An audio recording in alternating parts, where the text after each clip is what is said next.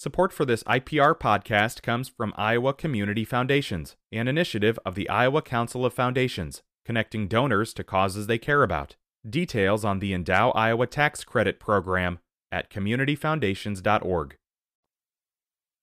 It's River to River from IPR News. I'm Ben Kiefer. Well, the National Retail Federation says this holiday season expected to set another record for online sales. But did you know that if consumer habits mirror previous years, 20 to 30% of merchandise purchased will be returned? And that's a big problem. It's a big financial hit for retailers. Not to mention the logistical challenge to cover all that shipping, sorting, processing. So many major retailers are shortening their return windows, and maybe you've seen them, some restocking fees popping up ahead of the holiday season. Of course, customers far from pleased about this. Robert Overstreet is an assistant professor of supply chain management at Iowa State University. He and his co-authors have just published a new study in the Journal of Business Research on the implications of return policies. Robert Overstreet, welcome to our program. Thank you very much for having me. I want to reach out to our listeners this hour, your questions about retail returns. For instance, how important is a return policy in deciding where you shop? Or perhaps you have some pet peeves or an unusual experience of having to do with returning items, either online or in person at a brick and mortar location. 1-866-780-9100, 1-866-780-9100, or email us, rivertoriver@iowapublicradio.org. Robert, before we get into the details of what you looked at in your study, set the stage a bit and describe the problem a little more, the problem we're addressing that retailers face.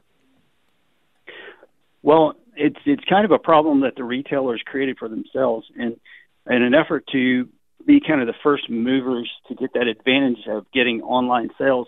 Many companies offered very generous returns policies in an effort to overcome some apprehension about buying online. So what they did, they assumed all the risk of the purchaser. So the buyer need not be aware because they could, if they didn't like it, they could just return it.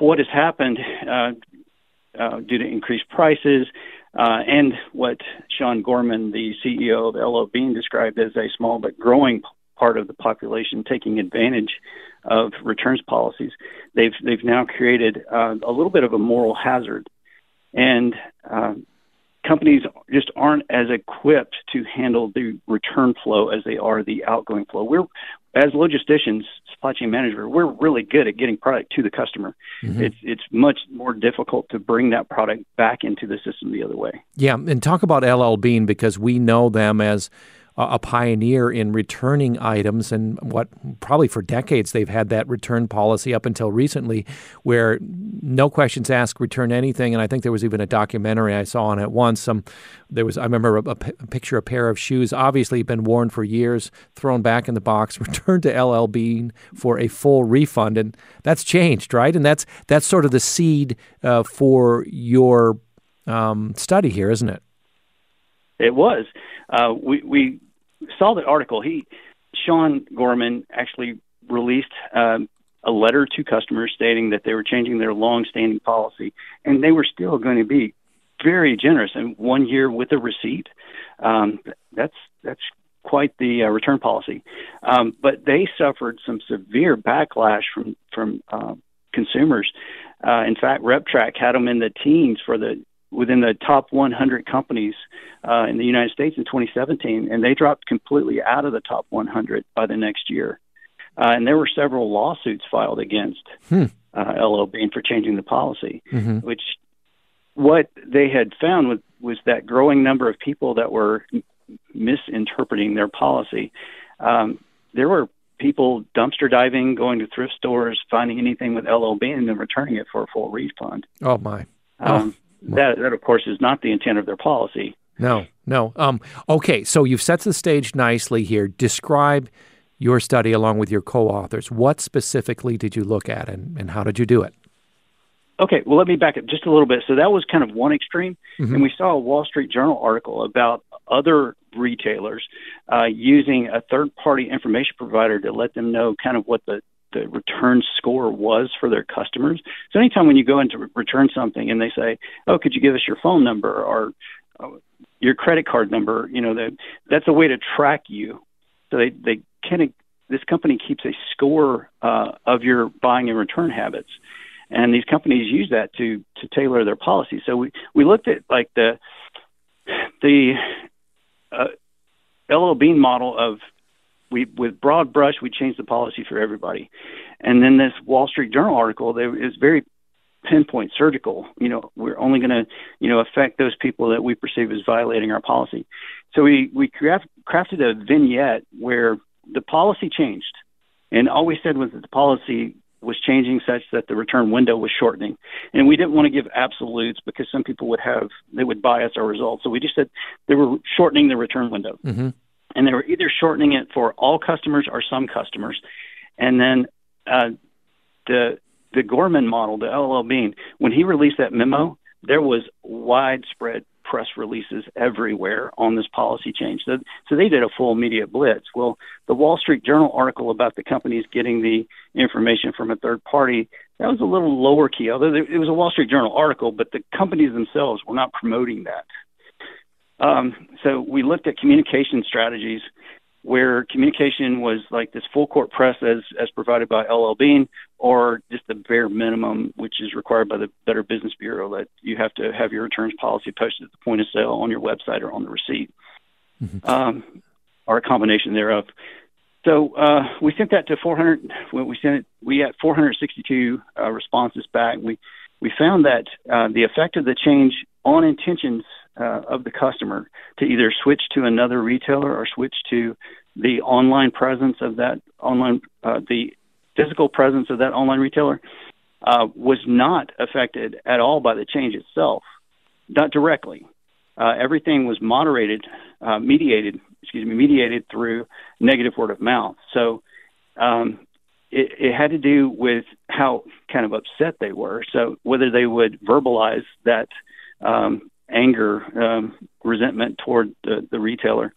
And we found that there was a positive relationship between a general policy versus a targeted policy, in that the general policy had a much higher negative word of mouth than did the targeted policy. Right, and it comes down to, I mean, it makes sense, doesn't it? Because one seems fair, the other one seems unfair to a majority of people who don't return things, don't abuse a return policy, right? Correct, and that's we did a follow-up study, just getting some qualitative data so we could kind of dig into our findings a little more. And to your point exactly, actually we got 44% of our survey respondents viewed the targeted policy as fair, with comments, ranging. There's a range, but many of them just said, we applaud the retailer for targeting those that are abusing the policy, because there was this understanding that by those people abusing the policy, that the prices go up for everybody, that you're being punished by their bad actions. So it was, in their words, nice to see the retailer taking action against them.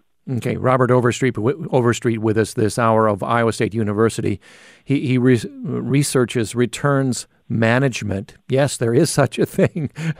As someone who specializes in it, it's a fascinating area of study, Robert. I don't want to belittle it in the least. I think it's fascinating. So just for those who've just joined us, growth in returns have posed financial and logistical challenges for retailers, and Robert's new study in the Journal of Business Research looks at the implications of targeted return policies as opposed to generalized ones. 1-866-780-9100, river to river at iowapublicradio.org. Robert, I think we have to one of the points you make, I think, is that many people don't know they are what are called serial returners. So do a question you can ask me, or just what questions should you ask yourself to know if you are a serial returner, and how many serial returners are out there? Well, it wasn't published in this current study, but we did want to know that, and we asked our participants if they viewed themselves as someone who would violate a policy, or maybe stretch the intention of the policy. And about 1 or 2% of the respondents kind of self-identified as a serial returner. But we felt that was in large part self-serving. So everybody's a hero of their own story. So we tried it a different way. We asked, thinking about your friends and family, how many of them do you feel violate retailers' returns policies? And we got an answer closer to 10%. So we think that's probably closer to reality. Mm-hmm. What do retailers consider a serial returner? Do they have a number that they look to and say, this is unsustainable because it's this percentage? Well, I think we're getting to that point. And some companies are now restricting how much you can return within a 6-month period to try to stem that tide. So the policies are catching up. Mm-hmm. Robert, what can you tell us about what happens to returns? I've thought a lot about this. I assume others have too. I've heard, for instance, that in some cases, you online, if you return a low-cost item, it may not be restocked. It may be just chucked because it's not worth the amount of labor that goes into restocking it. That's very true. And what some retailers are doing now is not even taking the return. They're issuing the credit to the customer and telling them just keep it. It's just cheaper for the retailer, for the customer to keep the item. But that then creates another moral hazard in that now you've incentivized people to just say, hey, I want to return it, and knowing they might get to keep it anyway and get their money back. So it's not a long-term solution. Right, sure. and it gives you a bad feeling because, it makes me less likely to return something even if I would like to take advantage of the policy, not abuse the policy, because I think, well, this is a perfectly good fill in the blank, and I'm returning it for, not because it doesn't work, for another reason, a legitimate reason, and it's going to go into a landfill? Is that what you're saying, Robert? Well, not necessarily. There are other steps, but there is a decision that has to be made when it comes back, whether it's resellable, whether it can be sent to maybe a discount center, whether it could be donated somehow. Last resort would be disposal. Mm-hmm, mm-hmm. Okay. Did you find that there are common misconceptions customers have about their returning items, others we haven't mentioned? No, I don't think so. Okay. Now we had another subcategory of a serial returner. I think you can touch on. These are called retail borrowers. What are those?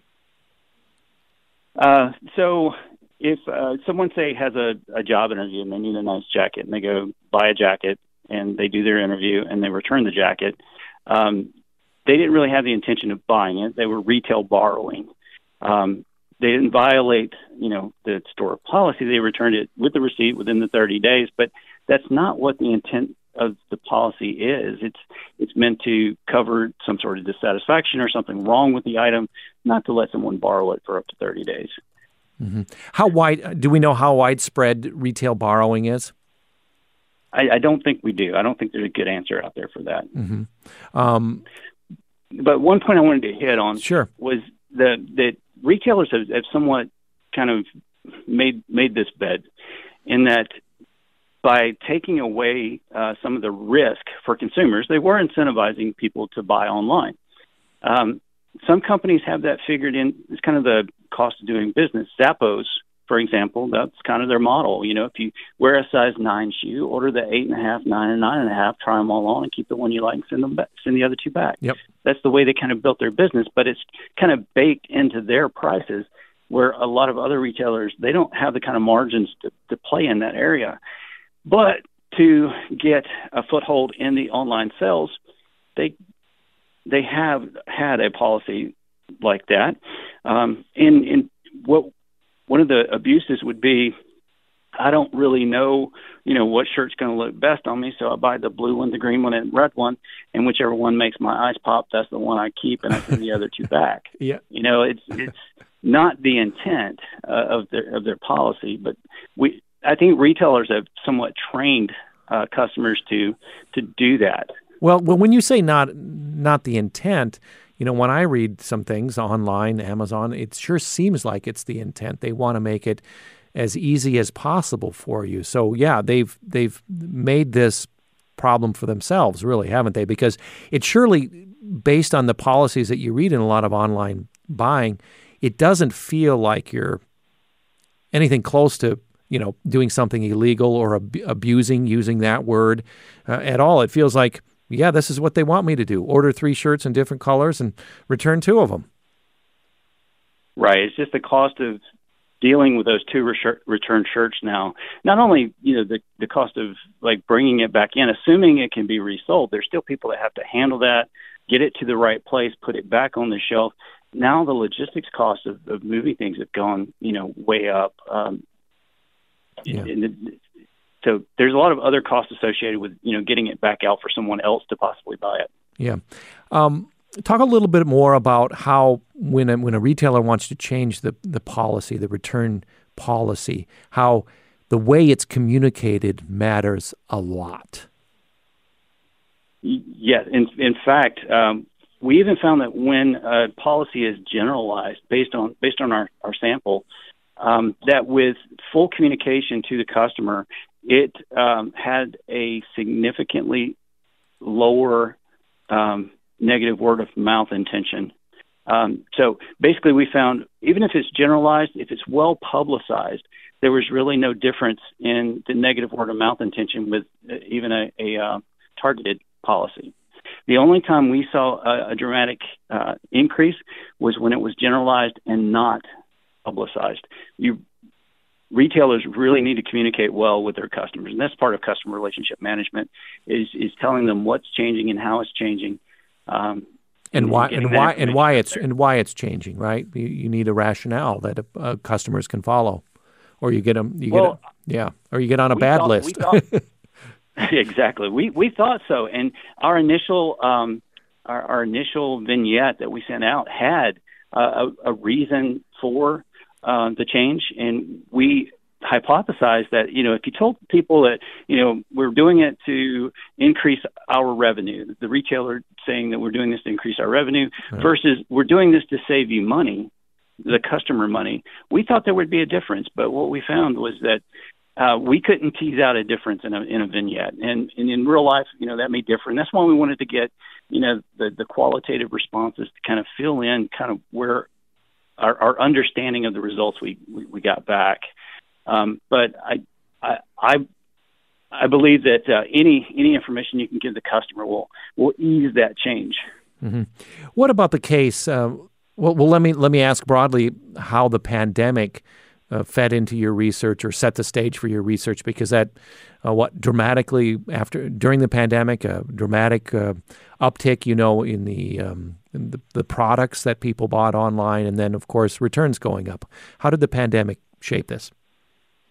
Actually, we had been working on this study well before the pandemic. It's only become more relevant as time has progressed. But we kind of saw the handwriting on the wall back with in 2018 that this is not going to be sustainable. Mm-hmm. The level of returns. Is this not sustainable for all retailers, or only certain types of retailers? I think this is going to be across the board. It's becoming more and more costly. So the retailers are going to have to find a way to deal with this and change customer expectation, and maybe put some more of that risk back on the shoulders of the buyer and truly let the buyer beware. Where right now the buyer has free reign because there's no risk for many things, right? Because I can just return it. Yeah. And so you say this has to change. Retailers have to change the policy. So your study, the significance of it for retailers listening, for any retailers would be what? If it's possible to target those that are not following the intent of your policy, that would be best. But if you must change for all your customers, communicate it as broadly as possible so that they understand what's happening and why. Mm-hmm. So what does future research, perhaps related to this in your area, look like? Where is this whole sector of returns headed, do you feel, and what questions do you have? Oh, that's a great question. I don't know, and it's so wide open right now. I would like to follow how those decisions or how those returns are handled once they're received back into the organization, how the disposition instructions the dispositions are made with the material, and to what lengths they go to keep it out of, say, a landfill, like you mentioned earlier. Yeah. Is there any way to predict how, or an inkling, a feeling that you have based on your expertise in this area, how return policies are likely to be different next year at this time or in 5 years? Any idea? I would think shorter windows with receipt, maybe with smaller return fees at first to try to dissuade people from returning, or maybe the more appropriate way to say that is have people be more intentional when they buy, making sure they get the right color shirt that makes their eyes pop while they're in the store, rather than maybe buying 3 different versions of the same shirt. I wonder if Robert Overstreet, you as a return management researcher, have a different way of think about returning things differently than the rest of us. I wouldn't blame you for overthinking it, but what do? Do you think you're in the middle of the pack? You're not a serial returner, are you? I am not. I hate returning. My wife, if something has to be returned, my wife takes care of it. But I'm pretty intentional about what I buy. I generally won't return something unless there's a fault with it. Okay. Robert, thank you for joining us this half hour. Thank you very much for having me. Robert Overstreet, Assistant Professor of Supply Chain Management at Iowa State University. He, as we've been talking about, researches returns management, a fascinating area. Coming up after a short break, a couple of interesting items. Jared Strong of Iowa Capital Dispatch will be with us. He'll tell us the story of one eastern Iowa community, Comanche, that needs a new drinking water source due to contamination by forever chemicals. Also, you've probably read about these tragedies, a rash of deadly fires here in Iowa. So we'll talk fire safety with Fred Malvin. He's Assistant Chief of the Nevada, Iowa Fire Department. Time to make sure that your smoke alarms and that you're outfitted to handle any fire that might break out in your home. We'll be back to talk about it when we return. It's River to River from IPR News. Support for this IPR podcast comes from Iowa Community Foundations, an initiative of the Iowa Council of Foundations, connecting donors to causes they care about. Details on the Endow Iowa Tax Credit Program at communityfoundations.org. This IPR podcast is supported by Cultivating Compassion, the Dr. Richard Deming Foundation, fostering causes that enrich the community, generate understanding, and cultivate compassion, including above and beyond cancer. So glad you're on board on this edition of River to River from IPR News. I'm Ben Kiefer. Coming up a little later in this half hour, after a rash of deadly, tragic fires here in Iowa, we'll talk some fire safety with Fred Malvin, Assistant Chief of the Nevada, Iowa Fire Department. So important to remind ourselves and make sure that we're ready for fires and prevent fires in our homes to avoid a tragedy. But first, Jared Strong of Iowa Capital Dispatch joins us with the story of one eastern Iowa community that needs a new drinking water source, this due to contamination by these forever chemicals. And we want to talk with Jared about the problem of forever chemicals in other communities as well. Jared Strong of Iowa Capital Dispatch, welcome back to our program.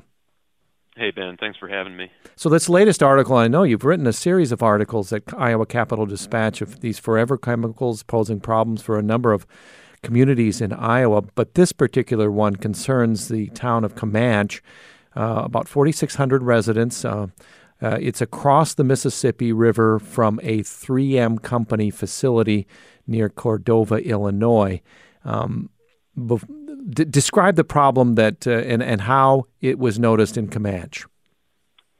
Well, the Environmental Protection Agency has been looking into the situation there. 3M is a major manufacturer of these chemicals, and the EPA found that this facility had been polluting the air, water, and the ground with PFAS or forever chemicals for decades.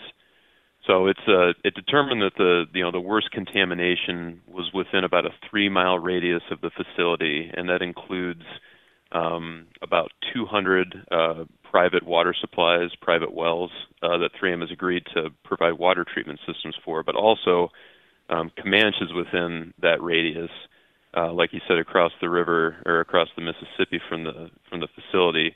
So 3M has agreed to either provide a treatment system for Comanche or provide an alternative water supply, which sounds like would mean drilling 2 very deep wells that would be away from that contaminated soil. How did the PFAS contamination get all the way across the river? Is it, you said, both air and pollution otherwise, ground pollution? How did it make its way over to these hundreds of wells in the Comanche area? Yeah, it could be one of 3 ways. Through the air, where it just kind of disperses out and can get into the ground. They have a wastewater treatment plant at that facility, and so the water the treated water that it discharges from that goes into the Mississippi River, and then the sludge from that wastewater treatment facility, they spread that on nearby land. I think that's south of the facility. Mm-hmm. So it's hard to pinpoint to say that any one of those 3 things is the cause for the contamination in Comanche. It's probably a combination of them. Mm-hmm. So what is 3M going to do for this community now? They're in talks with the city. So, like I said, either they're gonna find a way to treat treat that water, which presents its own problems. There might be longer term costs with that. Once you remove PFAS from that water, what do you do with it? They have to find a way to dispose of it. It seems like a more likely route will be that they will drill a couple wells for the town. Mm-hmm. Remind us what PFAS are. These PFAS are they're per and polyfluoroalkyl substances. If I said that halfway correctly, we benefit from them. We have in the past, right? In our kitchen and other places. Yeah, they've been used for decades to make nonstick, waterproof products, firefighting foams. They're in, popcorn bags and other food packaging. They basically have these, very strong molecular bonds, which allows them to repel water and oil. But those strong bonds also make it so they decay very, very slowly in the environment, which is why we call them forever chemicals. Yeah, and do we have, you, I, others, do we have forever chemicals in our blood system? It seems like we probably do. The last estimate that I saw was that in excess of 95% of the people who live in the United States have detectable amounts of them in our bodies, and they tend to accumulate in our bodies.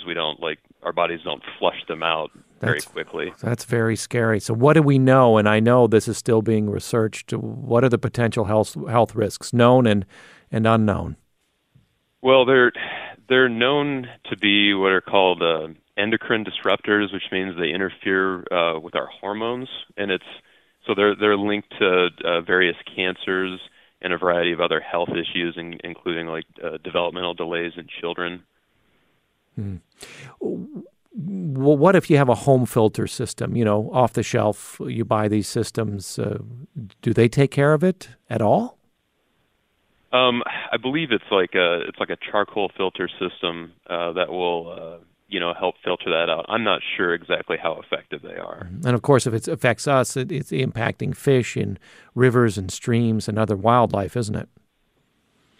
Yeah, I'm not sure. I haven't seen research on how it impacts wildlife, but it's just everywhere. We have these in all of our products. Of course, these manufacturing facilities, places where they've used these firefighting foams, those are sort of known contaminated sites.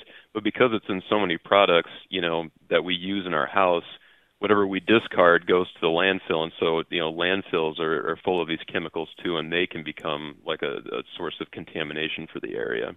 In the meantime, as you point out in your article, 3M uses now other chemicals. Do we know if these were they engineered to be safer in these regard? They're supposed to be. They say that they are, but there's thousands of PFAS chemicals, and research has been pretty limited to sort of the two best-known ones. They're called PFOA and PFOS.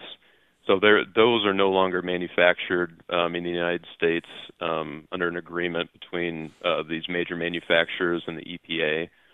So they've been replaced with these variants, but there's such little research.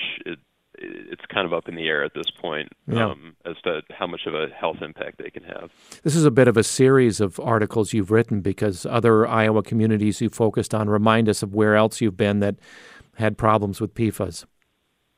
Yeah, this is a lot of this has been born out of the DNR's testing, the Iowa Department of Natural Resources testing over the past little bit more than a year. And so they've been sampling dozens of sites across the state. There's been detections in the drinking water in Ames, Burlington, Sioux City, West Des Moines, kind of all over the place. When the DNR started testing, the federal safety threshold was 70 parts per million, parts per trillion. So we're talking about very, very small concentrations. But then the EPA is released a new health advisory that moved that 70 down to, in one case, 0.004 parts per trillion. So in all these places where they've detected these very small amounts, all of them exceed that new federal health advisory. Very worrying. Well, listeners, I'm sure many have on their minds the question, how can I find out about the contamination in my drinking water? What would you say to that question? There's private tests that you can do. I mean, it'll cost you several $100s perhaps. But the DNR has done a pretty good job, I think, of identifying the most likely places where there might be this contamination, and that includes along the Mississippi River. More than roughly half the detections have come in Mississippi River cities, and some of them draw water directly from the Mississippi, and so these tests have shown that the Mississippi River itself is contaminated with these chemicals. Okay, Jared Strong, as always, thank you for your excellent reporting on this. Senior reporter with Iowa Capital Dispatch, talking about the problem of forever chemicals in many of our communities. Jared Strong, we appreciate it. Until next time, thank you. Yeah, thanks, Ben. It's River to River from Iowa Public Radio News. I'm Ben Kiefer. At least 35 people have died in fires in Iowa this year, in 2022, and that's up from 29 in all of 2021. So especially as the weather turns cold, these risks of structure fires go up. The winter holiday period, typically a time of increased residential fire risk. So we thought it would be a good time to check in with Fred Malvin. He's Assistant Chief in the Nevada, Iowa Fire Department. Hi, Fred. Hi, Ben. Glad to be here. So glad to be with you. You've got an impressive resume. You're also an Associate Professor Emeritus for the College of Design at Iowa State University. You've been a volunteer firefighter for the Nevada Department for over 40 years, also a firefighter even before that. You've also designed and facilitated manufacturing of firefighting tools for your company called Malvin Works. Other things as well, but let's get down to the serious business, because these tragedies are just horrible.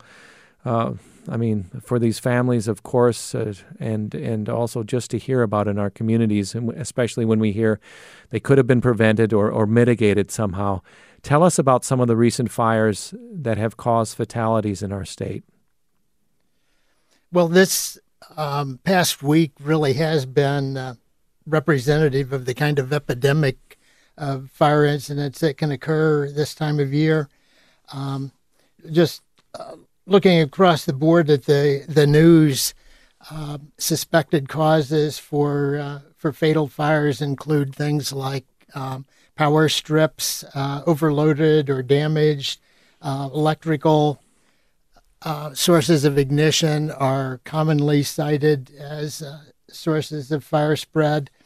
The recent history also tells us about the significance of location within a building. In one case, fire on the third floor of a structure that resulted in multiple fatalities. In another case, the lives were claimed in the basement of the building. So I think the takeaway on this is there isn't a single fire scenario. Fires have numerous variables, and every one has its own unique personality. So it's really the structure that you're in, how it's divided up, what floor you're on, how many floors, that determines the behavior of a fire, Fred, if I'm understanding you right? Well, that's certainly one variable. I think your comment or your identification of openness seems to be a critical one in recent years. For example, if we have a building that is defined by rooms that are isolated by individual doors, the spread of fire is slowed considerably compared to the more modern trend towards so-called open space planning, where there really aren't doors that separate so-called rooms, such as living rooms, dining rooms, kitchens. They're all one big compartment that allows fire to spread fairly freely from one to the other. Mm-hmm. But also there's, if you're very compartmentalized with an older style home or structure, you're less likely, if you're in one room closed off from the rest of the structure, and they're less likely to know there's a fire, where, the openness has its benefits too. You're more likely to know there's a fire in the structure, aren't you? That's certainly true in the absolute, but when you introduce smoke detection systems into that equation and you consider detectors that are targeted to specific smaller compartments, that pretty much offsets that problem of closed spaces. And this closed space phenomenon is a relatively recent realization. Intuitively, it makes sense, but even in fire suppression, fire personnel are encouraged to close off spaces as a way of preventing fire spread into them. Yeah. These recent tragedies we've read about here, Mason City, 4 children killed in a fire. In Cedar Rapids, another fire that claimed 2 lives. Of course, many fires that result in injuries. We had a bright spot there in Red Oak, a recent fire in the little town of Red Oak. Evidently, a guy took a wrong turn. I don't know if you heard about this, Fred. He took a wrong turn down a street in the middle of the night and actually saw flames as this fire was very early on, and pounded on the side of the house, the windows, and woke, saved, 4 lives? Right. Well, there's certainly no substitute for civic-mindedness in that particular occasion, but that's where, again, smoke detectors are such a critical deterrent to fatalities and fires, because even overnight, where there's very little vigilance out at the street level, a working, active, well-installed detection system gives you that kind of early alert that leaves all of the options open for the occupant. Mm-hmm. Okay. Give us sort of a quick version of what you should do if you detect a fire in your house. If you've got a kitchen fire, of course, if it's small, your instinct is let's try to put it out, right? How do you know when to leave? How do you know what to do? Are there rules there? Well, I think from the fire suppression perspective, the most important thing is protection of the occupants. And so our encouragement would always be to ensure that all of the occupants are out or away from harm and safe before considering other steps. So once out of the structure, trying to do a counting of the occupants that are believed or known to be in the building, certainly as quickly as possible thereafter, issuing an alarm through the dispatch center or through neighbors. While extinguishment is our first instinct as occupants, it in a way flies in the face of that idea of protecting lives. So few people are really well prepared to use extinguishers effectively for the kinds of fires they find in the house. Yeah, you made me think. So, I've got to update. I mean, you've always got to check that level on your extinguishers, even if you have them. They go down after a few years, right? Right. They can go down. They can compact. They can just simply expire. Some people are not aware that they're typically one use equipment, and therefore, if an extinguisher has been used, there's no such thing as a partial use. It needs to be considered exhausted and replaced. Mm-hmm. But I think I'd add, if I may, that training to use the extinguishers, or preparation at least to use the extinguishers, is absolutely critical to. It's not an automatic system. The user needs to pull the pin. They need to point the exhaust at the base of the fire. They need to squeeze the extinguisher and give it a slight sweep at the end. So it takes some preparation to be used effectively. Yeah, Fred, we only have a couple minutes left, but I wanted to ask you, what is it like? You've got decades of firefighting experience in an urban environment. What's it like to respond to a serious fire, structure fire? Well, it's always humbling, for certain. It's fire prevention is co-equal to fire protection and extinguishment with us, and so right away when you see a fire, you can't help but be thinking that the fire prevention effort has not been wholly successful, and what could we have done to prevent it?